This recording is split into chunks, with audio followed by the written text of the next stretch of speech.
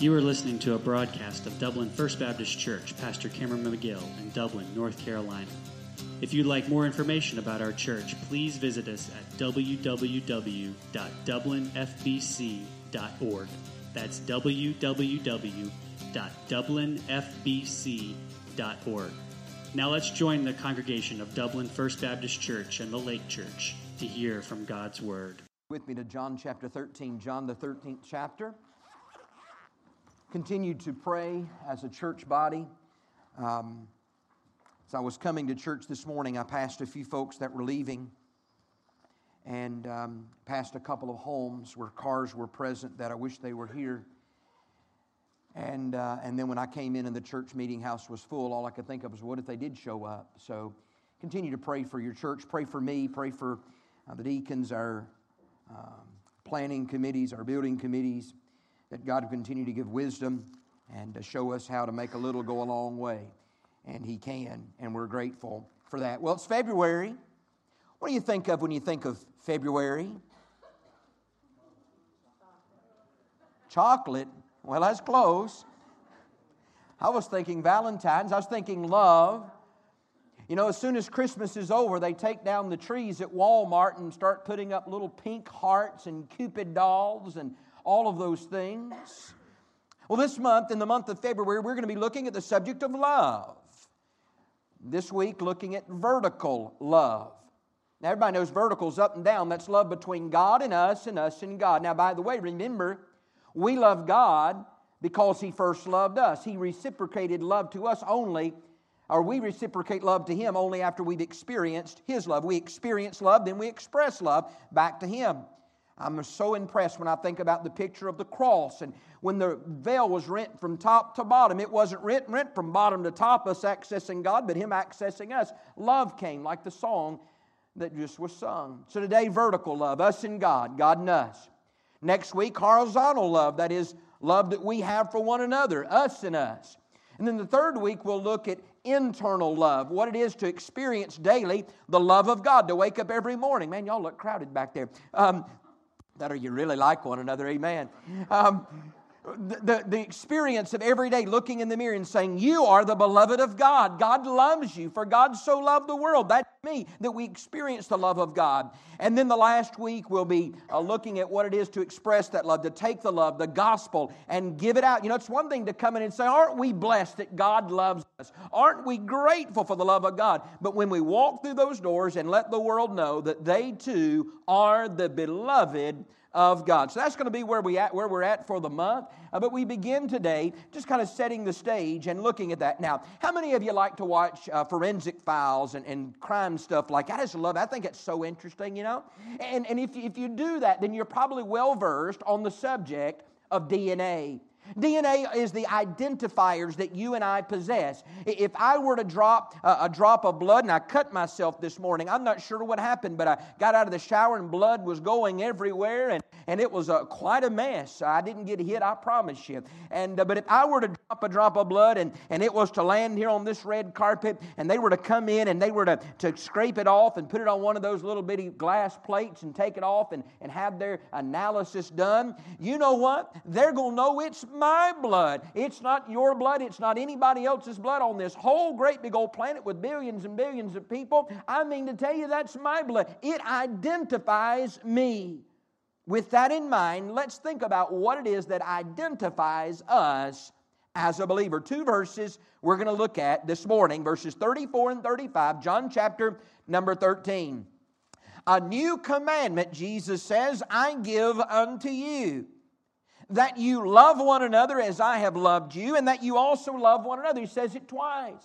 Ashton and Channing, I don't know about y'all, but when I was growing up, my mom and daddy said something once. It was important. They said it twice. It was real important. And He says it twice, back to back. Love one another. Love one another. Continue looking.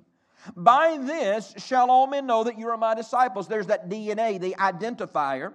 If you have love one to another. It's not just love for one another, but love to one another, an expressive love. Well, you say, well, that's all good. We get that. We're a loving bunch. In fact, when people visit our church, normally their response is, they were a very loving church. But we've got to understand something about love. Love in and of itself is very generic. I love my little dog. I mean to tell you, Sam is my best buddy. I love my dog. I have to admit, when I'm riding around, the wind blowing through my hair, I kind of love my convertible. And I'm going to tell you here in just a little bit, I'm going to sit down and I'm going to have me a meal. And there are times I love to eat. But when we think about this text, Jesus isn't just saying, have a generic, can't we all get along kind of love. Can't you have some affection from one another? No. So let's look at what love is. There are 4 loves in the Bible. 4 types of love, 4 extents of love. Phileo love. Have you ever been to Philadelphia? It's a city of brotherly love. Phileo is brotherly love. It's the kind of love that we have for our brothers and our sisters in and out of the church. It is a companionship love. When I see you on Sunday mornings, some of you only see one another on Sundays and maybe Sunday nights, and you have a love and you enjoy spending time together, and there's a fellowship there, and there's a brotherhood there, and that's wonderful. Phileo love, it's a great thing. And there's storge love, and this is a very generic love. It is just a very routine love, a love that develops over time. We love traditions, we love places, those kind of things. So storge love. And then there is eros love, and eros love is a sensual, a sexual, erotic love. Very clearly in the Bible, there is a place for that between husband and wife. But then there is the Mac Daddy of them all. I mean, the king cat of all loves. There is the love that almost defies explanation. There is the love of that wonderful hymn. I love it so much that literally says, there's not enough ink in all of the world to pen the extent of this love. There's not enough parchment or enough sky to cast that parchment against to be able to pen that love. I mean, there is a love that is so extensive that I mean to tell you, not even Conway Twitty could have sung about it. It's that good kind of love, and it is agape love. Unconditional love. Unwavering love. Undeserved love. Unending and undying love. Agape love is a consuming love.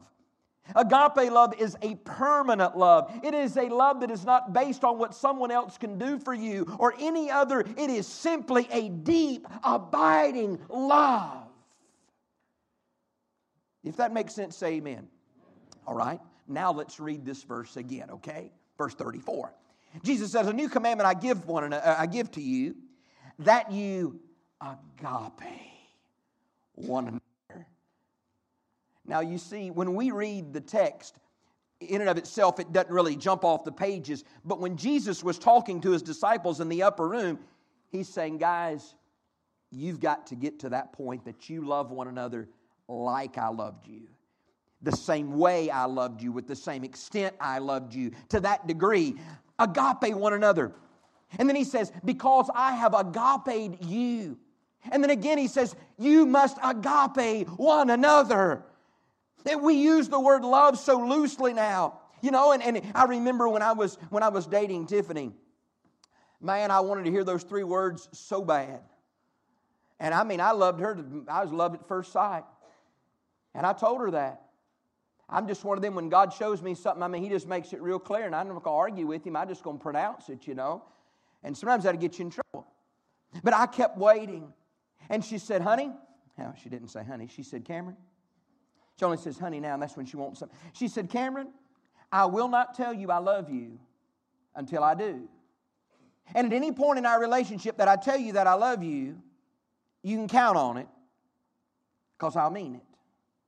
I'm thankful for that. When we think about love, it is something that needs to be taken seriously. And when we look at this verse, we need to understand that Jesus was speaking to these disciples who were having a hard time. They argued and they didn't get along. They wanted to be top dog and they wanted all these things. And Jesus says, guys, you've got to learn to agape one another. Continue looking. Verse 35. This is where we come in. Okay. By this shall all men know that you, for all posterity, you are my disciples if you have love one to another, if you have agape one to another. Deep, abiding, consuming love. Now let's just look in these verses real quick. Let me give you something by way of introduction. Number 1, Jesus displays what agape love looks like. He is in the upper room. He is beginning to express what would take place over the next hours. He would have the Passover meal with His disciples. He would break the bread, explain that was His body, take the cup and explain that was His blood. And then He would display agape love in an unthinkable way. When we read the story of the upper room, it really doesn't grab us like it ought to. At one point, Jesus stands from His position at the head of the table as the honored guest, as the royalty among the common. And He stands to His feet and He girds Himself about with a towel and He takes a basin of water. And every eye in the room's on Jesus and they're thinking, what is He up to? What is He about to do? And as He makes His way over and begins to bow to them, they realize that He is about to do the unthinkable. He is about to wash their feet. Peter would say, no, not me, not me. Why is that so important? Why did Jesus wash their feet? Some would say because their feet were dirty. He said, well, is this a normal religious practice? Absolutely not. There was in a household of a wealthy person a particular servant who was the foot washer. Okay. Now here's the illustration that popped into my little mind this morning the first time I preached this. Imagine if you dreamed of being a circus performer. Maybe some of you think I would have been better at that. Maybe you're thinking, no, that's what I really want to do. I want to be a circus performer. So you practice and you work and you get your training and you're so excited and you go and you try out for the circus. You want to be an acrobat, swinging up in the top of the tent and all these things. And you get the call, Ronnie, and they say, you are hired. Congratulations. You have a job as a circus attendant. You show up for the first day on the job. They hand you a bucket and a shovel. And you realize in that instant you have the lowest possible job in the circus. If you were hired in biblical times to serve on a person's staff, the lowest possible job would be that of a foot washer. There was none lower. Feet were dirty. They were dirty times. And Jesus bends over and he takes off the sandals and begins washing their feet. In other words, He's saying, not only am I going to be a servant to you, I'm going to be the lowest of low. I am going to be the meekest of the meek. I am going to lower myself and do the very worst and the very dirtiest duty possible. Why? To display agape love. Guys, you've got to love one another like I have loved you, and here's what it looks like. Number 2, not only do we see agape love displayed, we see agape love desired. He desires that we love one another, that His disciples love one another. Brothers and sisters, it breaks my heart. Almost on a daily basis, I get calls about churches that are splitting and churches in trouble, and they're going through such turmoil, and you just wonder, do they love one another? Is there love that is binding them together? I have 4 children. The second one turned 17 at 12:08 a.m. this morning. I know, Leslie, that's hard to imagine. 17 years old Brooks is today. And you know what? They don't always get along. I mean, sometimes they squabble. And sometimes they fight. And sometimes each one wants their own way. Especially when you throw the girl in the mix. That just, woo! And those of you that have little children and you think you have achieved something when you get them out of diapers, let me tell you something.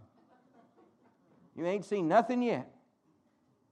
But sometimes I'll come home and maybe there'll be a Hallmark movie on, Or maybe they'll be all sitting at the table playing a board game.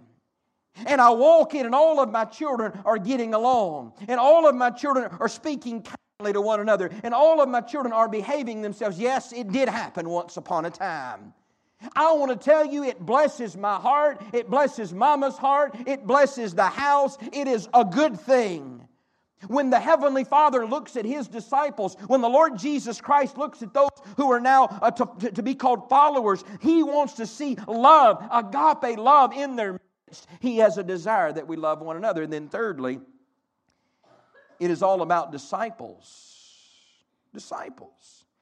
He says you are to have love one to another. It is going to be the identifier. If we were to want to know who you belong to, we were to say, we really want to know who does Teddy belong to. So we're going to take a sample of his DNA, and that's going to trace us right back to Mama and Daddy. Do you know that? Jesus says there's to be a love that will trace people back to me. That when people see you, they see me. When they hear you, they hear me. When they watch you, they're watching me, because we are connected through the DNA of love. Very quickly, let me give you these three things about vertical love. Vertical love, and I won't keep you past time this morning. 1 John chapter number 4. 1 John chapter number 4, verses 7 through 21. We're not going to read the entire text, but that's where it is. Beloved, John writes, let us love one another, for love is of God. And everyone that loveth is born of God and knoweth God. I submit to you that a lost person could not fully comprehend or understand biblical love. You just can't. And love in a carnal understanding is a love that is selfish, not selfless. It's a love that always requires something being given back. But biblical love comes from God. It is us receiving love that we pass on. It is us experiencing something between us and God and expressing it between us and others. He that loveth not knoweth not God, for God is love. Let me say this. You meet people from time to time, and maybe they're not friendly, maybe they're not kind people. You look at them and say, there's not an ounce of love in them. Well, it might just be that they're lost. It might be that they've never met the author of love. It might be that they've never met the lover of our soul. Herein is love, verse 10.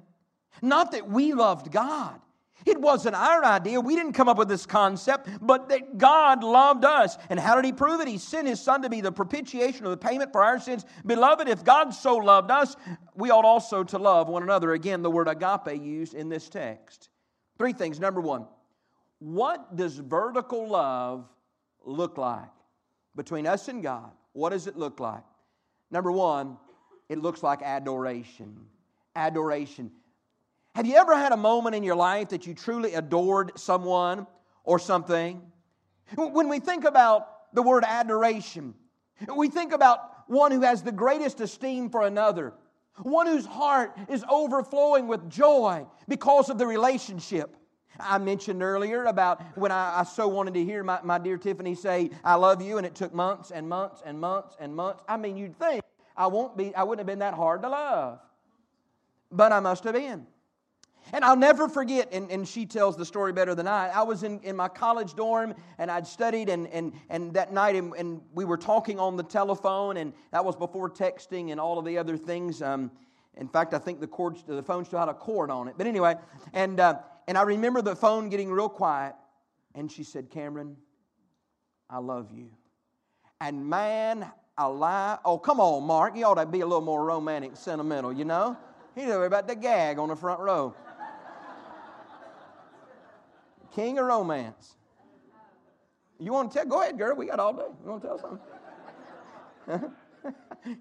Man, I took off. I went out of my dorm. I went down the freshman men's hall. I climbed up to the sophomore men's hall where I was forbidden to go, and I went all the way down that, and I was hollering, she loves me, she loves me, she loves me. They called security, thought I was drunk, and I won't. Why? Because the one I adored me back. Adoration. It is when you are so excited about a relationship that you want the whole world to know. Adoration is when you're so excited about a relationship that something comes over you that you simply can't contain. Sometimes you might be just driving down the street and all of a sudden you're overflowing with emotion because you realize the one that didn't have to love you chose to love you. That He loved you with all of your spots and blemishes. That He loved you with all your pains and problems. That He loved you anyhow, even though He knew everything about you. He loved you. And it makes you just overflow with adoration. Let me give you this. How does it work when we adore the Lord? Number one, I believe it's evidenced by our worship. by our worship. You say, now wait a minute, preacher, I really don't like to sing. I'm not talking about singing. Sometimes it might lead you to sing. Sometimes it might lead you to laugh or to shout or to cry. Sometimes it might cause you to holler out, and sometimes it might cause you to whisper back. But worship is that thing between you and God. You know, sometimes we come up with titles, the worship leader. Praise God, the Holy Spirit is the only worship leader you and I should need. We ought not need a choir to lead us and musicians to perform for us. I mean, worship's directly between you and me and God. We can worship Him. I mean, I love the story of old Paul and Silas. They didn't have a choir, nor a solo, nor an eloquent speaker. In fact, all they had was rats crawling up and down their legs, the stench of death in the air and raw sewage flowing underneath them. Paul looked over and said, Silas, are you there? He said, I think that's me. He said, I don't know about you, but I feel like praying a little bit. Silas said, that'll be all right. You pray and I'll sing, and we'll have camp meeting down here in the dungeon tonight. And the next thing you know, scores and scores of people got saved. Why? Because they worshiped the one they adored. I don't know about you. I don't know that I'd have done that night. In fact, if I'd have sung a song, it'd probably been gloom, despair, and agony on me. But they were singing victory in Jesus. Oh, that He counted us worthy. He'd place us in this dungeon tonight. It's a matter of worship. It's evidenced by our worship. We don't have to beg people to worship. I mean, it ought not be something we endure, something we enjoy. Number 2, it's evidenced by our witness. When you adore somebody, you can't wait to tell it. I mean, to tell you, whenever something comes over your spirit, you just can't wait to tell it. I don't have social media accounts, don't even understand how they work, but I understand that a lot of people post a lot of things on there, and I mean to tell you, when something exciting happens, they can't wait to get it out there, and that's all fine and good. I mean, I'm going to tell the whole world about what happened. I mean, let your little grandyoungin hit a home run. I can't wait to tell the whole world. Your little grandyoungin, is on the dance recital and got first place. I just can't wait to tell everybody. But how about the gospel? How about the gospel? You see, when we adore the Lord, it's going to be a natural thing for us to share what we love and who we love. Number 3, adoration is evidenced by our work and our work ethic.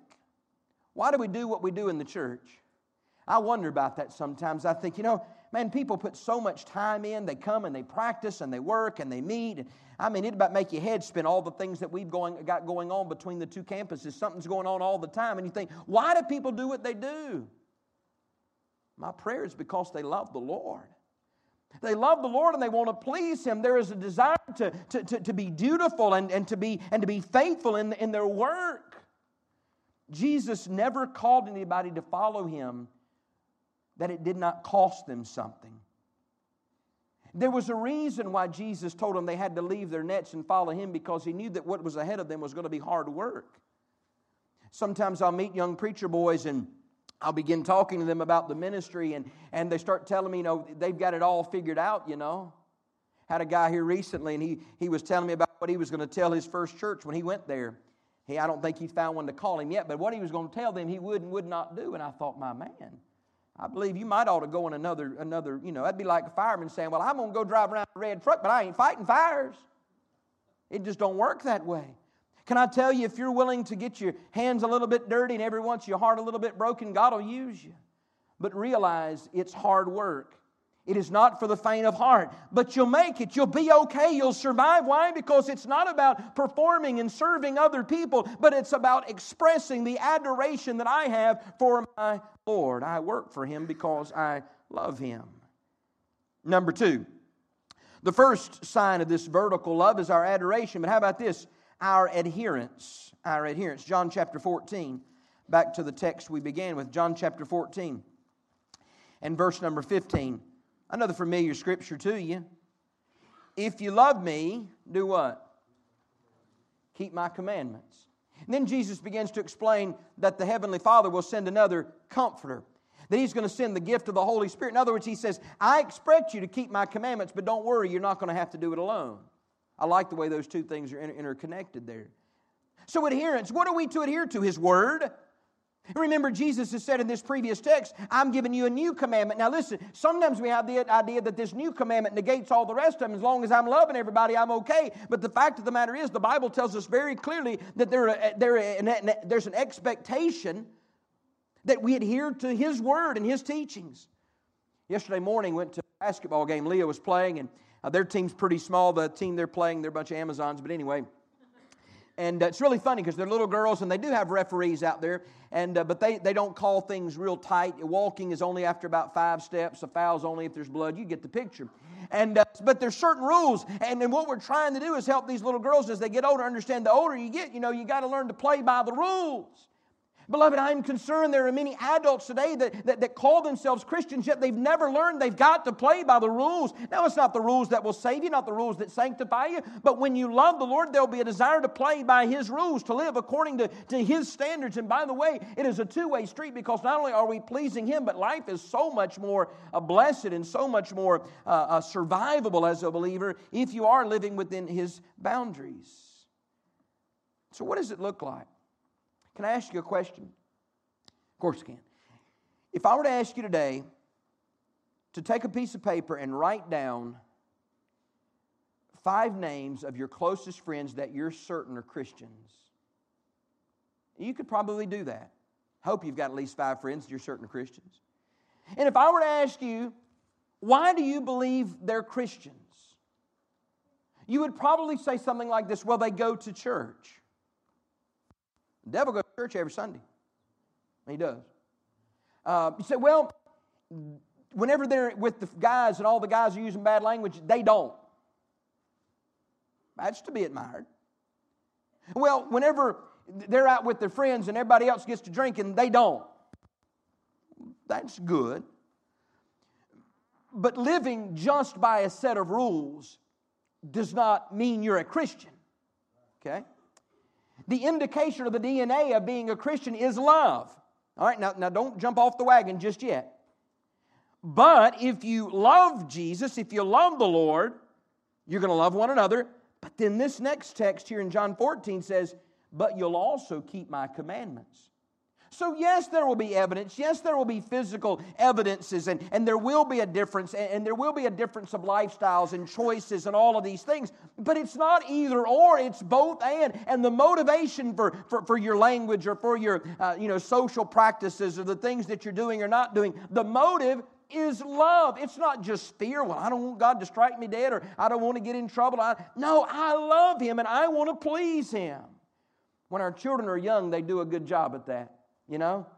They make up their bed and they want you to come in there and see it because they're so proud because they know they pleased you. And then at about, 8 or 10 years old, they couldn't, care less about that. And their bed's never going to get made. Just going to get back in it tonight. There is something that happens with age sometimes, that desire to please. And beloved, I'm concerned that sometimes the longer we are a Christian, the desire to please our Heavenly Father may grow a little bit weaker and weaker as the days go by.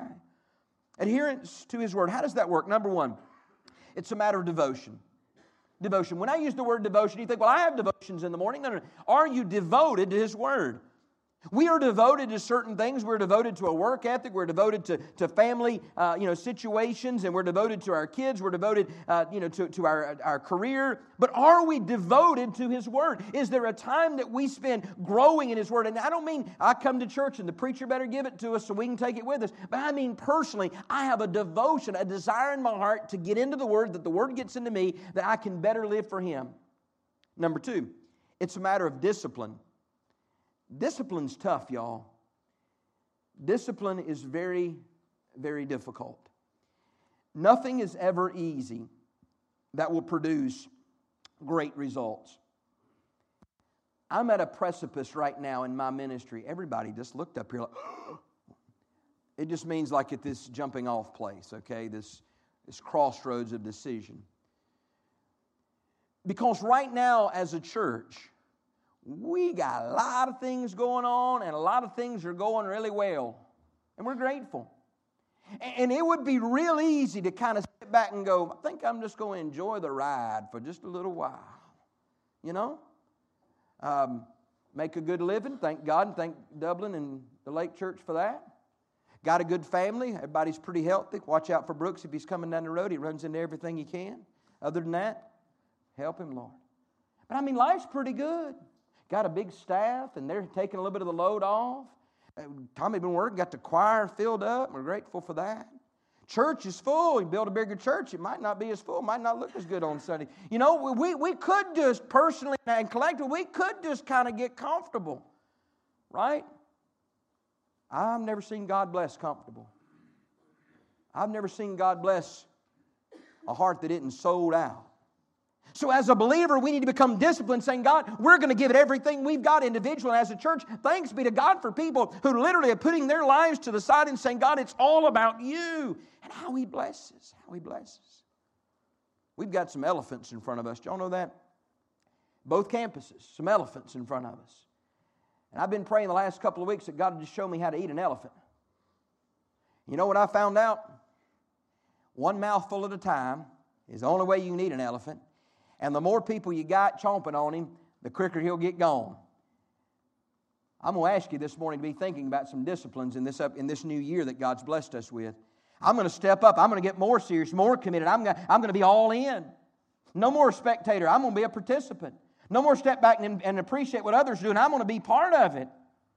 It's a matter of discipline. Number 3, it is a matter of demonstration. I demonstrate the Word of God every day.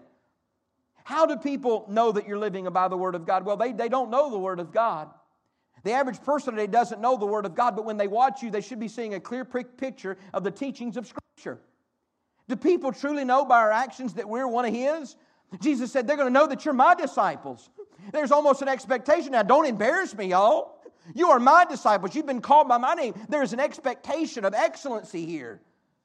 There's a new commercial on TV, and I don't know if it's eHarmony or dating, one of those websites. There's a lot of them out there. I saw one the other day. It's kind of crude. It was for I don't want to tell everybody. It was for heavy set people looking for more heavy set people. I didn't believe it. I like to fell out of the chair. But anyway, don't tell everybody. But all these, I'm like, wow. But anyway, back to what I was talking about. I think I just lost everybody. All right. But there was one of these dating sites, and they kept on talking to people, and everybody said the same thing. I've met someone. You seen that commercial? Anyway, there's this commercial on TV, and everywhere you go, there's this man. He looks to be about 40, and he calls his mama, and he says, Mama, I've met someone. And of course, she's excited, starts asking about grandbabies. There's this lady who calls her father. She looks like maybe she's in her early 20s, and she said, Daddy, I've met someone. Of course, he's concerned. He's cleaning his shotgun. And then this other girl, she appears to be maybe in her 30s. She gets pulled over by the patrolman.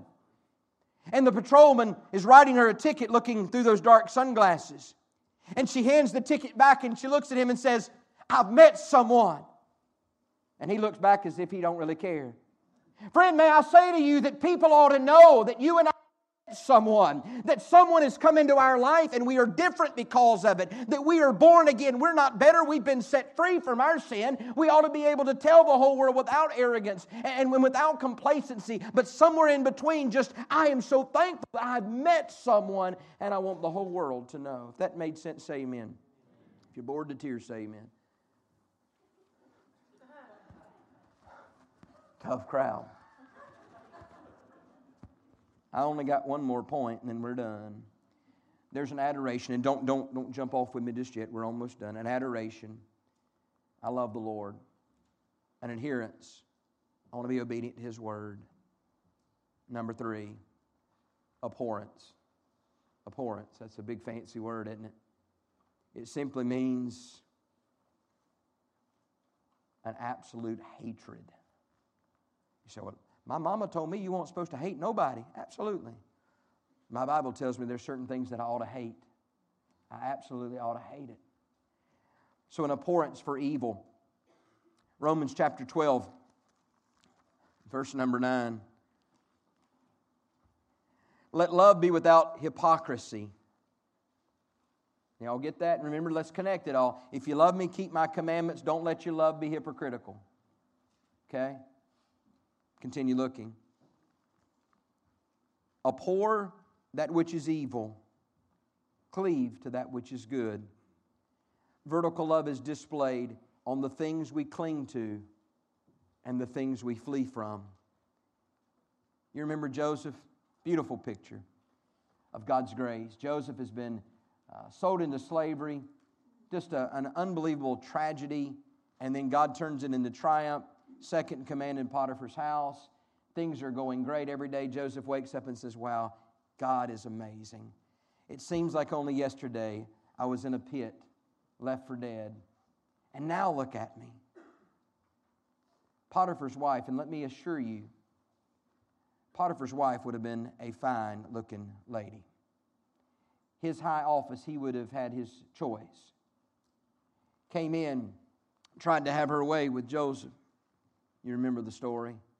What did he say? He didn't say, well, maybe you think we can get away with this? Maybe you think we can hide this and nobody will know?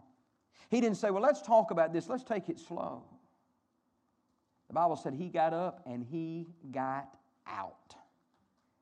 So fast that she grabbed a hold of him and took the cloak right off his back. He didn't sit around and discuss the severity of that sin.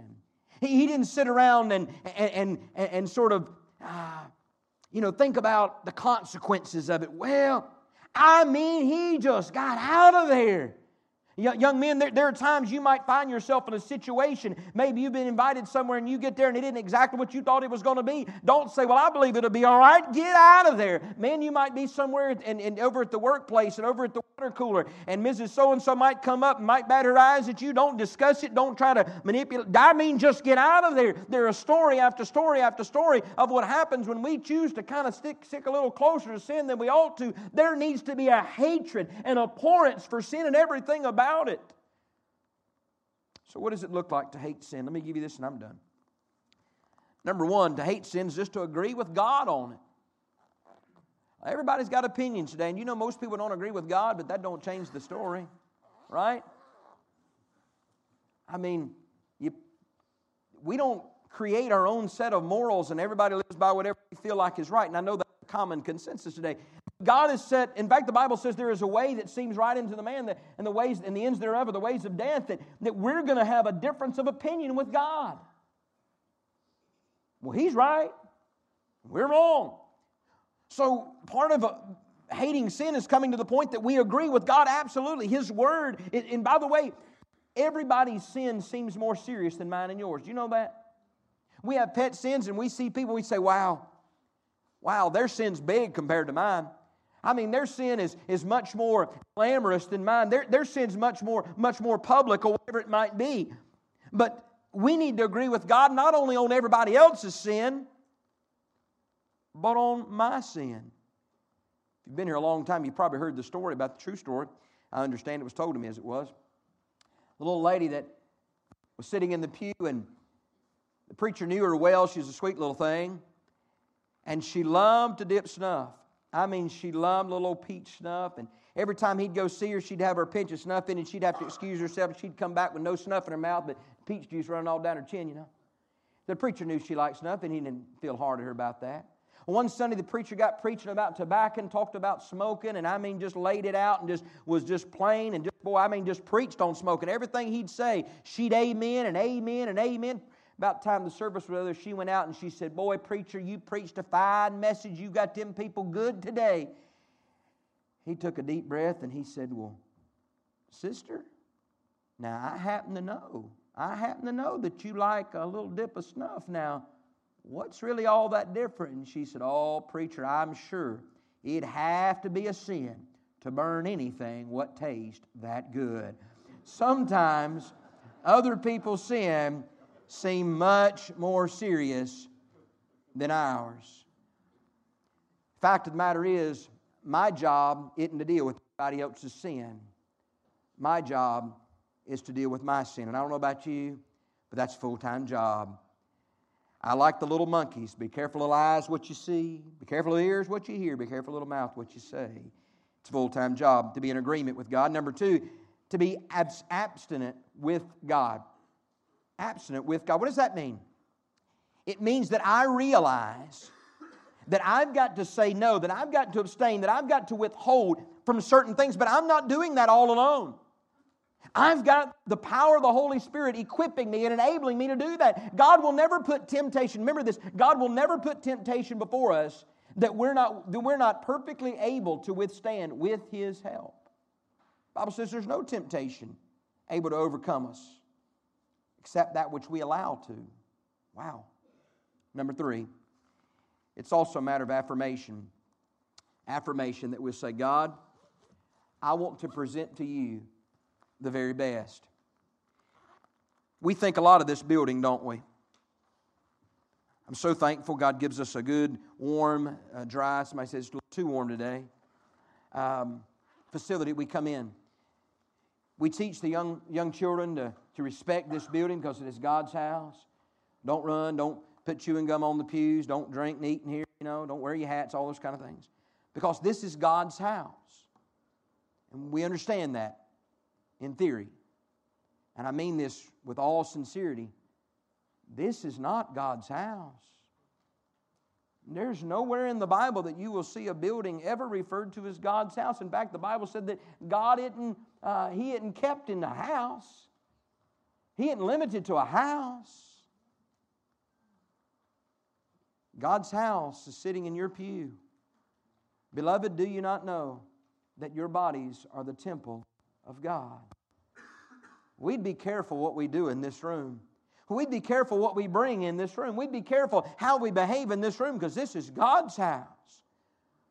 But every morning when we wake up and we look in the mirror, you're looking, and I'm looking at God's house. I don't know why He'd choose to make His abode, His home in my life, but He has.